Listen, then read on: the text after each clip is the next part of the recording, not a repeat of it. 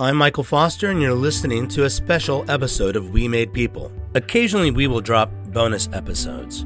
Bonus episodes come from things like sermon series that I'm doing at my church, or Q&As that Emily and I do on Twitter Spaces. The main focus of Season 1 of We Made People is framed around each of the kids God has blessed us with.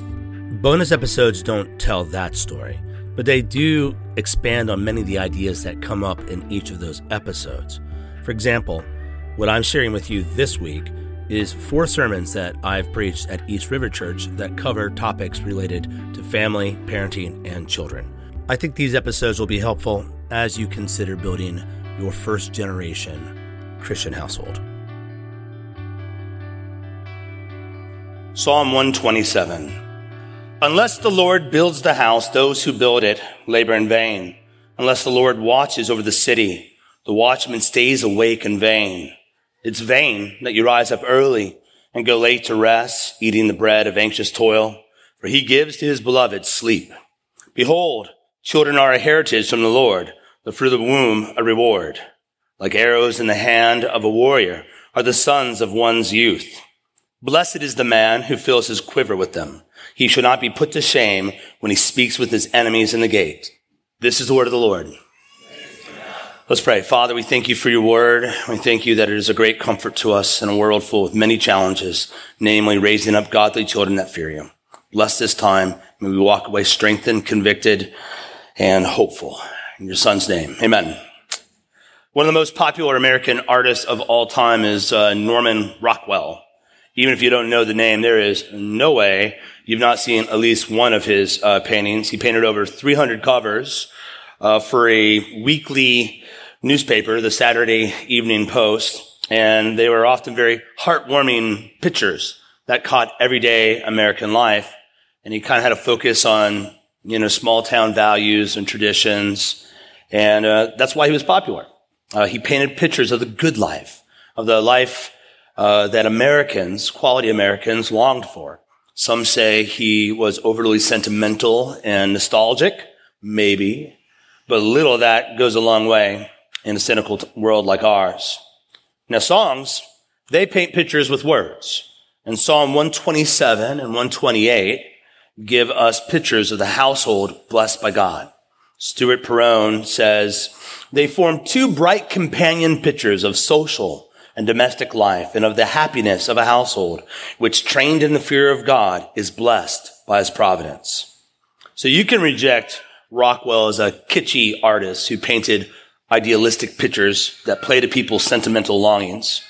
I wouldn't, but you can. But you can't reject the picture painted by God in this psalm. This is what you should long for. This is the good life, the quality life, the blessed household. Now, the ESV says it's a Psalm of Solomon, and it does have a sort of proverbial feel to how it's constructed. However, Matthew Henry thinks it's a Psalm for Solomon, written by his father David. And he believes David dedicated this psalm to his son. Henry writes, he having a house to build, a city to keep, and a seed to raise up to his father, David directs him to look up to God, to depend upon his providence, without which all his wisdom, care, and industry would not serve. Solomon was cried up for a wise man, and would be apt to lean on his own understanding and forecast. Therefore his father teaches him to look higher and to take God along with him in his undertakings. So whether or not it was David or Solomon that wrote this, this is the overarching theme of the psalm: trust in the providence and goodness of God. The psalm's structure is pretty obvious. It's broken into 2 major sections, verse 1 and 2, with a call to trust in providence. In verse 3 through 5, they extol the blessing of children.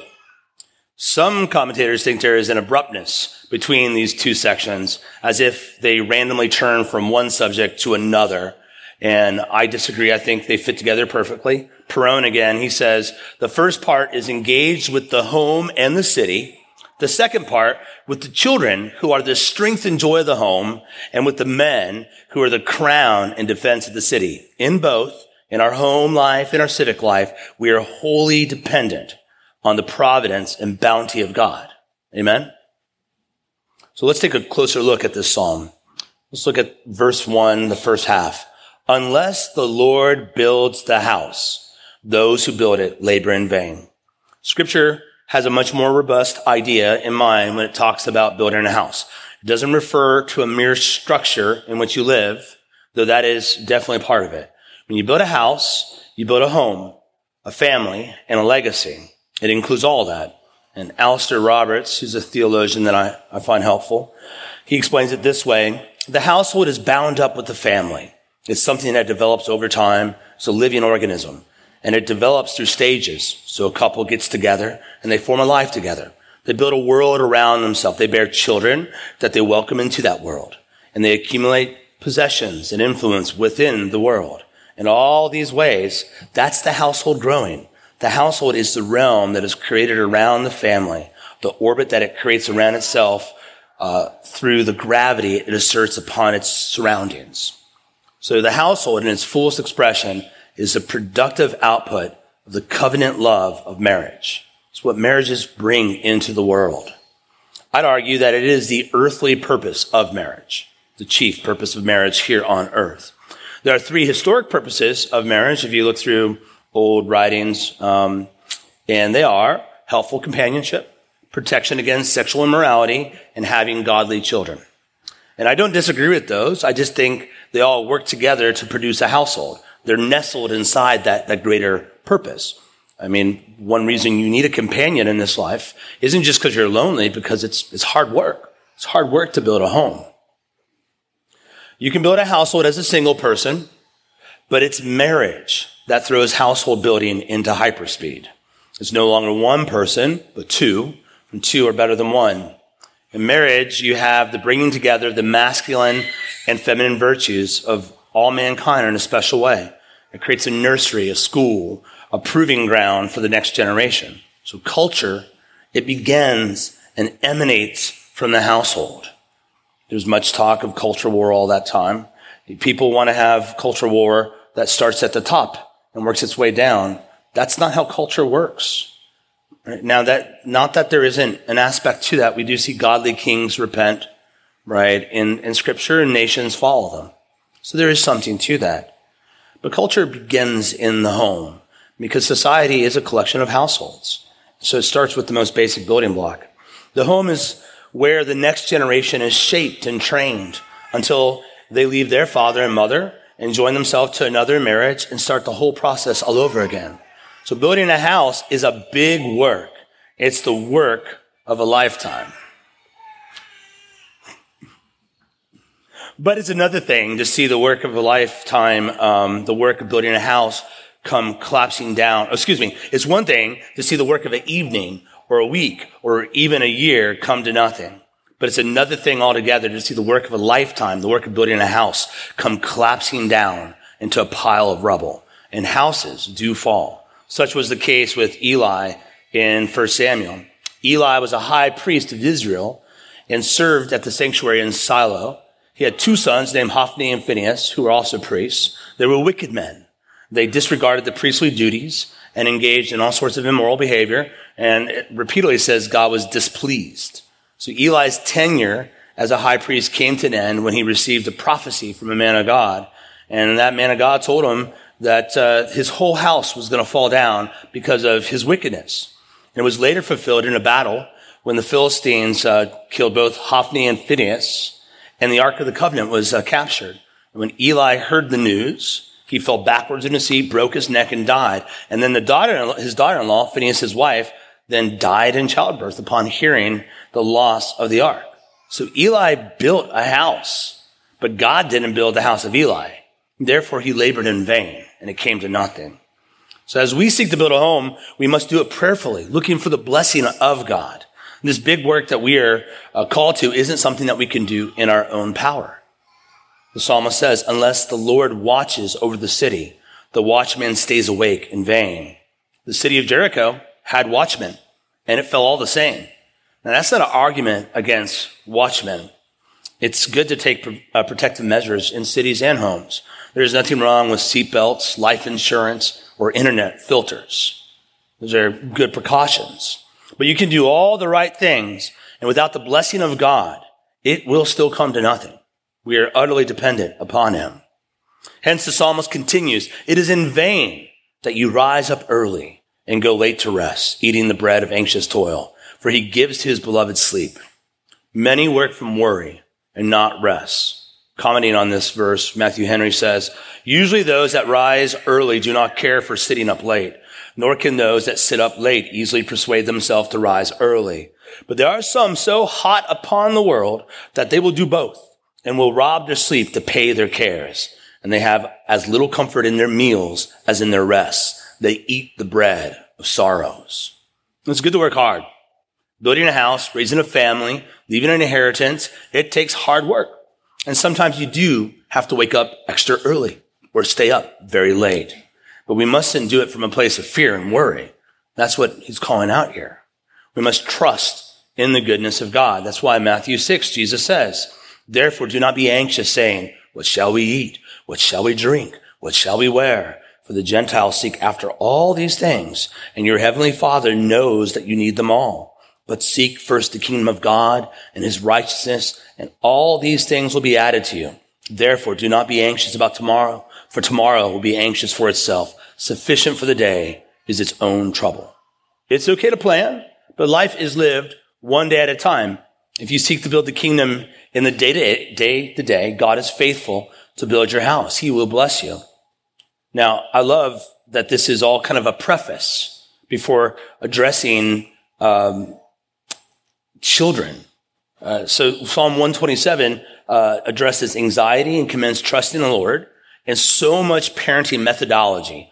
Everything around the conversation of parenting is driven by fear and trying to find the exact right way that removes the need for faith.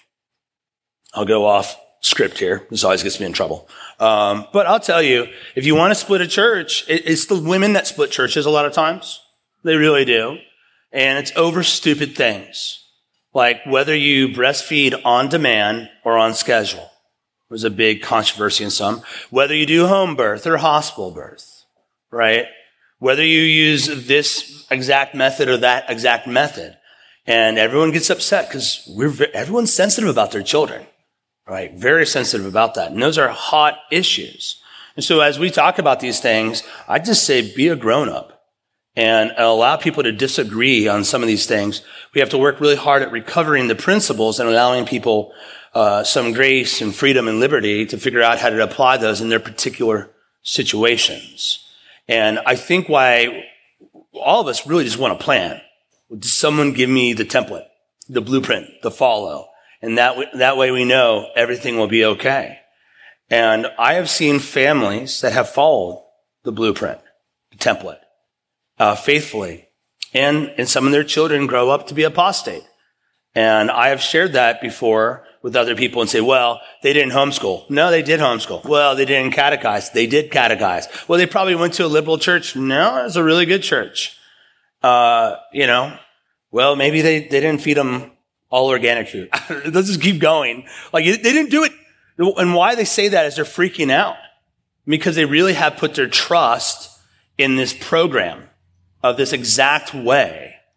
And they think that will deliver to them the guarantee. But there is no way that you can live life without faith. We have to trust the Lord to move in the hearts of our children. That doesn't mean we deny means, right? Not all methodology is equal. That's not what I'm saying. There are better and worse ways to do a lot of things, and that includes parenting. But I think one reason we get so divisive, and the people that are most divisive, the experts on parenting, they're always the same people. It's some crunchy chick with 2 kids that are like 4 and 2, right? What do you know? Shut up, right? You're going to change your views to some degree. And that's why churches need to be intergenerational. We need some people that are older that have seen things that can tell us when we're being too hard and tell us when we're being too soft and to give us wisdom and help us walk through these things. But man, online nowadays, the number of fools purporting to be experts is exponential, right? And I look for people and you look at their kids and they're well adjusted and say, teach me, okay? Show me your ways. Let me know. And that needs to be our attitude.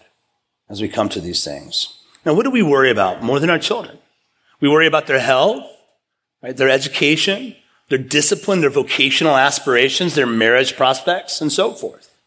It's so crazy as you age as a parent, the new worries you discover, things that you never thought about. You know, when you're a grown man, this is how you know you're a grown man. When you see a pretty godly girl and you think, that would make a good daughter-in-law. That's when you've crossed over into adulthood, right? You just rooting for your sons and daughters to find someone. It's like a brand new part of life. Now, our culture teaches us that children are a burden. And that is most certainly true if you trust in your own labors to raise them. They will undoubtedly rob you of sleep and cause you to chew the bread of anxious toil. But if the Lord builds the house, they are a blessing. Hence the psalmist says, behold, children are a heritage from the Lord, the fruit of the womb, a reward. Heritage here means inheritance or a possession. In other words, children are wealth. They are a treasure. There's something to seek, pursue, and go after. This was easier to see once upon a time. Without children, it was difficult to get by in an agrarian society. Many hands make the work light. Few hands make it heavy. And there's less you can accomplish. You must plant smaller fields, and consequently, you reap a smaller harvest. With a large family, you can do much more. So people saw it as a blessing back then, and it was easy to see it. Children are a reward.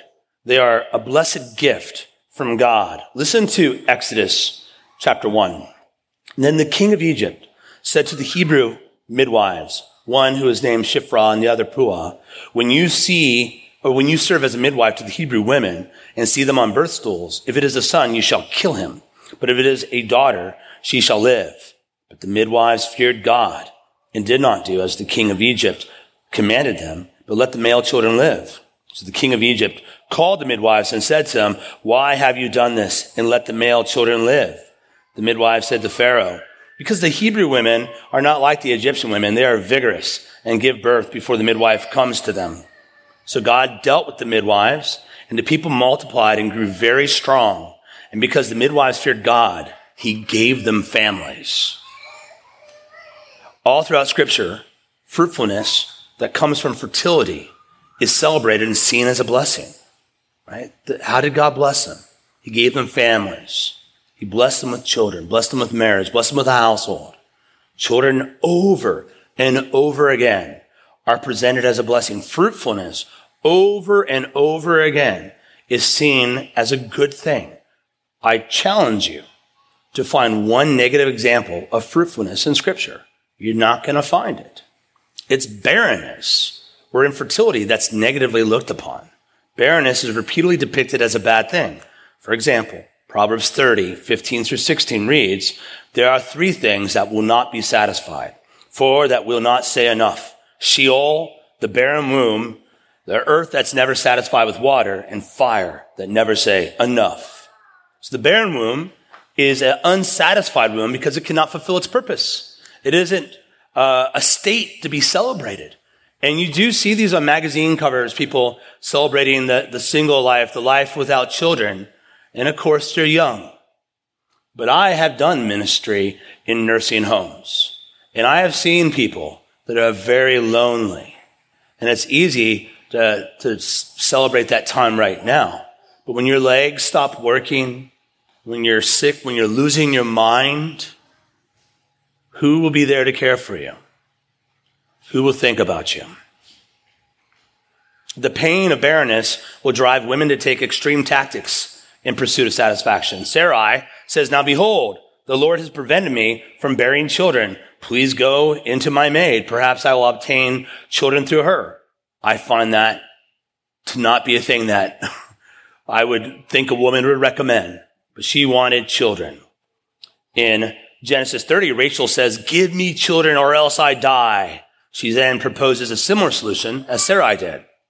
And Rebecca and Hannah, they serve as a more positive example as their wombs were open on account of prayer. They asked God and God blessed them. Hannah with a son, Samuel. Nonetheless, all these women greatly mourned their barrenness. In each of these situations, God had mercy on these women by granting them fruitfulness.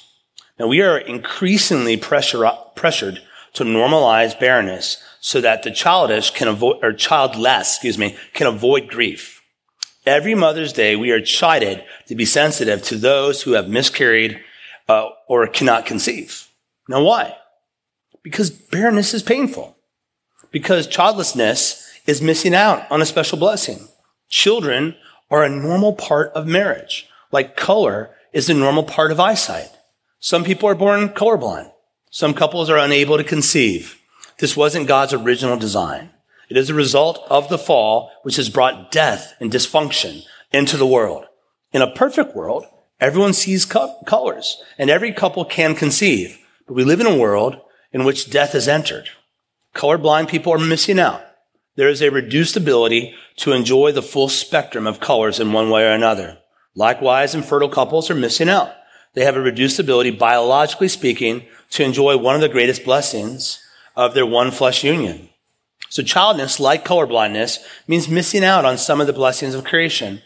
And I know in a church with as many kids as we have here, we have so many kids, and it's wonderful. But I know for those of you that are maybe started having kids later in life or have not been unable to have children, that this feeling of pain can be more pronounced. Sometimes you can mistake it as judgment from others.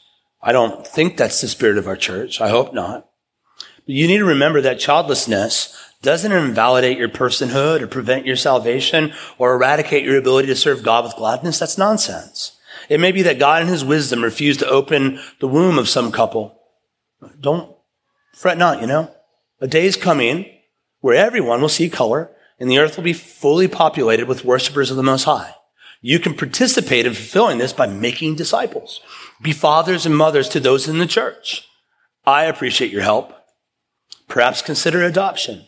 Either way, channel that drive to build a fruitful household towards whatever good you can. God will use you. God will bless you.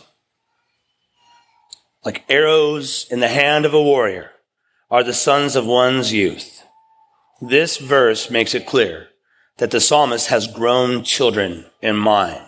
And that's very important to how you apply this psalm. Perone writes, these sons of a man's youth are particularly mentioned because they would naturally grow up to be a support and protection to their father in old age when he would most need their support. This begs the question, are children always a blessing? Were the sons of Eli a blessing? Was Absalom a blessing to David? Was Judas a blessing? No. Children can be a source of bitterness, shame, and pain. Proverbs 19:26. He who does violence to his father and chases away his mother is a son who brings shame and reproach. Proverbs 28:7. The one who keeps the law is a son with understanding, but a companion of gluttons shames his father. Proverbs 29:15. The rod and reproof gives wisdom, but a child left to himself brings shame to his mother. It's a child that grows up into a godly man or a woman that's a blessing. They are the arrows, right? Every child God gives you has that potential. So children are a blessing. We welcome them. And they're great. But this is talking about, has a bigger picture in mind. And sometimes people use this to justify having as many kids as they can with no eye towards the final, the moment when you've taken a child and raised them into adults. So it says, blessed is the man who fills his quiver with them. He shall not be put to shame when he speaks with his enemies in the gate. I do not see a moral obligation in Scripture to have as many kids as you biologically can. I just don't see it. I think it is, I see a principle of fruitfulness, right? That matters. And I am willing to take some positions on contraceptives here. I will tell you, you look at church history, they're going to be against almost every form, right? All the way up to the Lambeth Conference in 1930. Eastern Orthodox, Roman Catholics, Protestants, they all are on the same page there. And that's a divisive issue. So here's the position I'm willing to take from the pulpit. You may not do anything that ends the life of a child.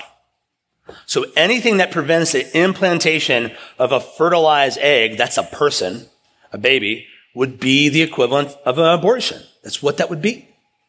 Now, there's been a major move to redefine when life begins. Life begins at conception, not at implantation. And there's many forms of contraceptive that basically disrupt the uterine wall and prevent the egg from planting in there, so it can't mature into a human. And those things would be at odds with Scripture. Now, there's all sorts of other questions here.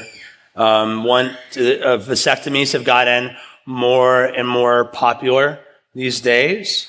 I personally wouldn't do it, but I think that really is something for a couple to work out. I would urge both husband and wife to not take any steps without talking to each other. She has authority over your body. You have authority over her body. That's something as a couple you should make a decision on, right? And I think people can get really hot and heavy and take these hard stands. But will you be there to help them raise their children? And I just think, well, let me go on, okay? Here's what I do see in Scripture. I see a call to treasure children. And I see emphasis on discipling them into godly adults. Those two things have to be held together. Children are good. Diminishing children, denigrating children, that is evil. It should never be on the lips of Christians. You should love children, but you must possess an attitude that understands the gravity and the heaviness of the work that God gives you when he blesses you with a child. This is a lot of work.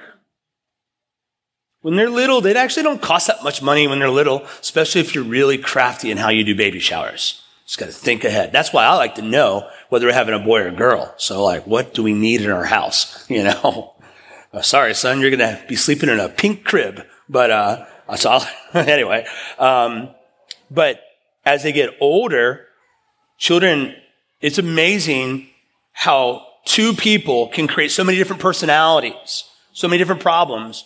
So much of parenting is like whack-a-mole. Like you get this kid in a good place, and then this one starts acting like a little nut job, and you're like, okay, then you get that one right, and then this one over here, and it's hard, and it is a hard work that God's called us to, and there's a sort of in reacting against our godless society that hates children, a culture of death.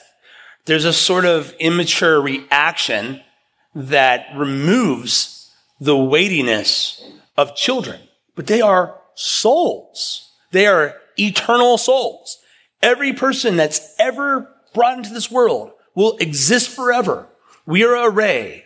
We have a point at which we start, but we never end. And they'll have an eternal destiny somewhere. I've seen huge homeschool families blow apart late in life. Huge. More than I ever imagined I would.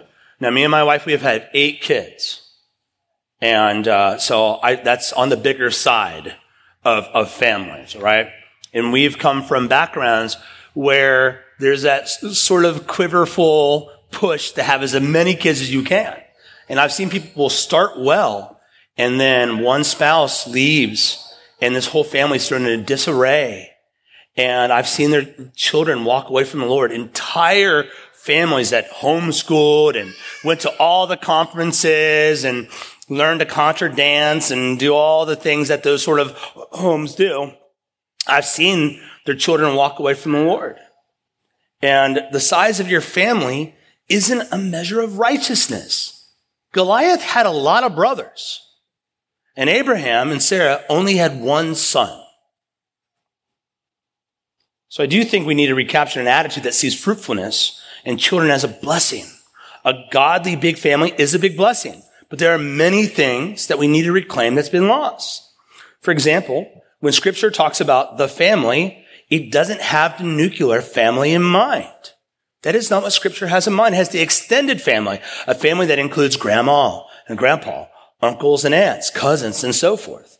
It is very difficult to have a large family without financial resources. But I'll tell you what, it's even more difficult to not have the resources of extended family.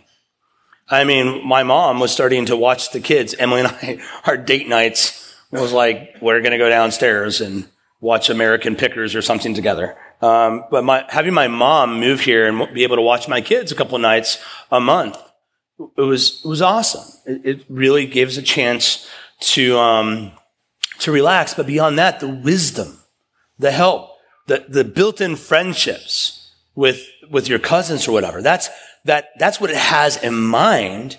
And we've lost that as a culture for various reasons. I mean, how many of you have loved ones that are scattered all over this country?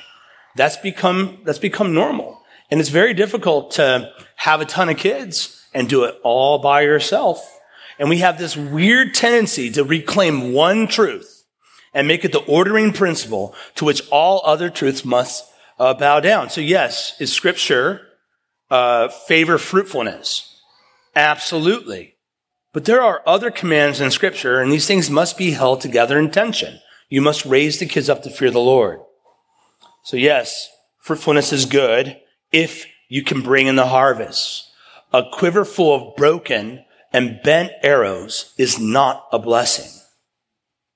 He shall not be put to shame, the psalmist says, when he speaks with his enemies in the gate.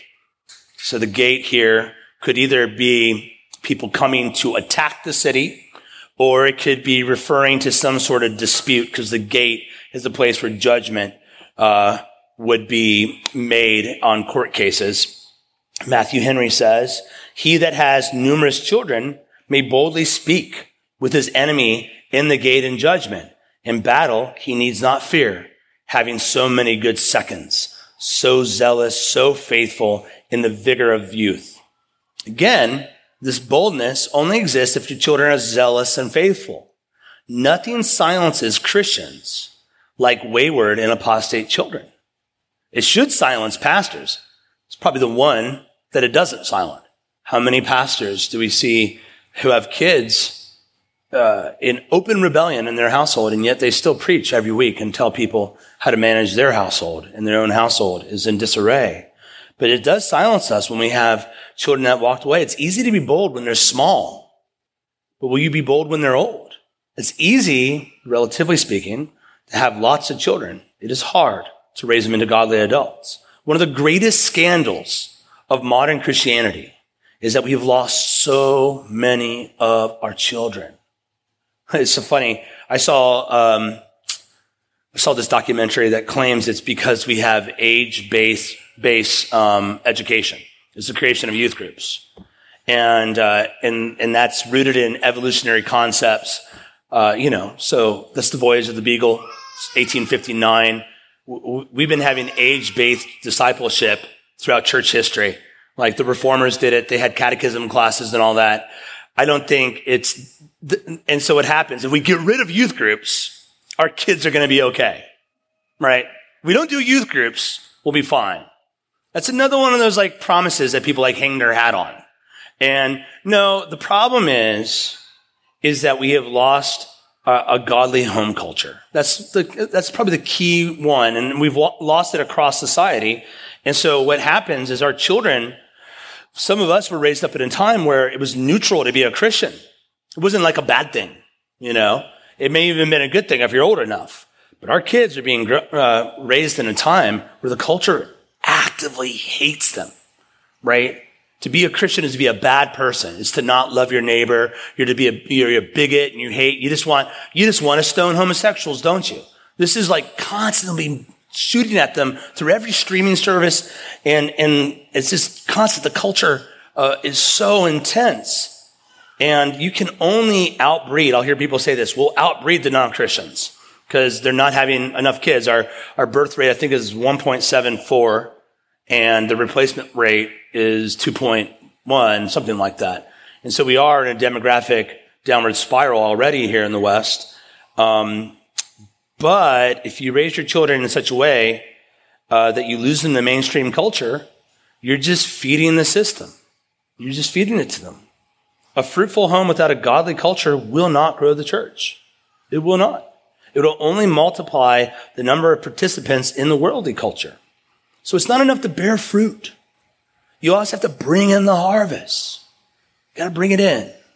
You don't want it to see it rot on the tree. Now, do you feel the burden of this responsibility? It's heavy. Maybe you understand why the psalmist starts the psalm the way he does. The elders here feel it. That's one reason we're doing this series, to try to aid and help and encourage the work. It's one reason that we encourage you to catechize your kids so they know the truth of Scripture. But you have to parent from rest. If you're going to do something on parenting, I think this is where you have to start. Because God will build the house of those who love him. He does give his beloved rest. He gives them sleep. And we trust that through providentially, as we fear God, that he will work through our faithfulness. That's what Proverbs says. Train up a child in the way he should go, and when he is old, he will not depart from it. It's a proverb. It's a generality. It is generally true. So what you do is you give yourself to this glorious work of fruitfulness, of raising up the next generation of the church, the future. You do it in faith, and you trust the Lord, and you rest in him. So trust in the Lord. Let's pray. Father, we thank you for this psalm. Help us to not labor in vain. Help us to rest in you. I pray as we do have this rest, this light burden, this easy yoke, that it would strengthen us to give ourselves to your commands, that we would tell of your faithfulness, the faithfulness to the patriarchs, the faithfulness to the apostles in the Acts, your faithfulness in the church to the generation, and your faithfulness to us, to our children, that we would tell them how you've delivered us from sin and you filled our heart with joy and gratitude, with a desire for holiness. We pray as we sin in our households that we would repent to our spouses, to our children, and that they would see that we depend on your gospel and we believe in your cross. We pray you would bless us with homes with godly culture, a culture where prayer is common and scripture is spoken as if it is just the way of life, God. God, protect our children from this godless culture. Protect them from the lies of the enemy. I pray you would give them spines made of steel, discerning eyes that see sin as a temporary pleasure that ends in infinite pain, God. Lord, do bless us. Bless us with children. Help us to trust you in your providence, whether you give us 1, 10, or for whatever reason, none. We know you work all things out to good for those that are called according to your purpose. And if you are for us, who can be against us? So we pray this in the name of your Son with confidence. Amen. Amen.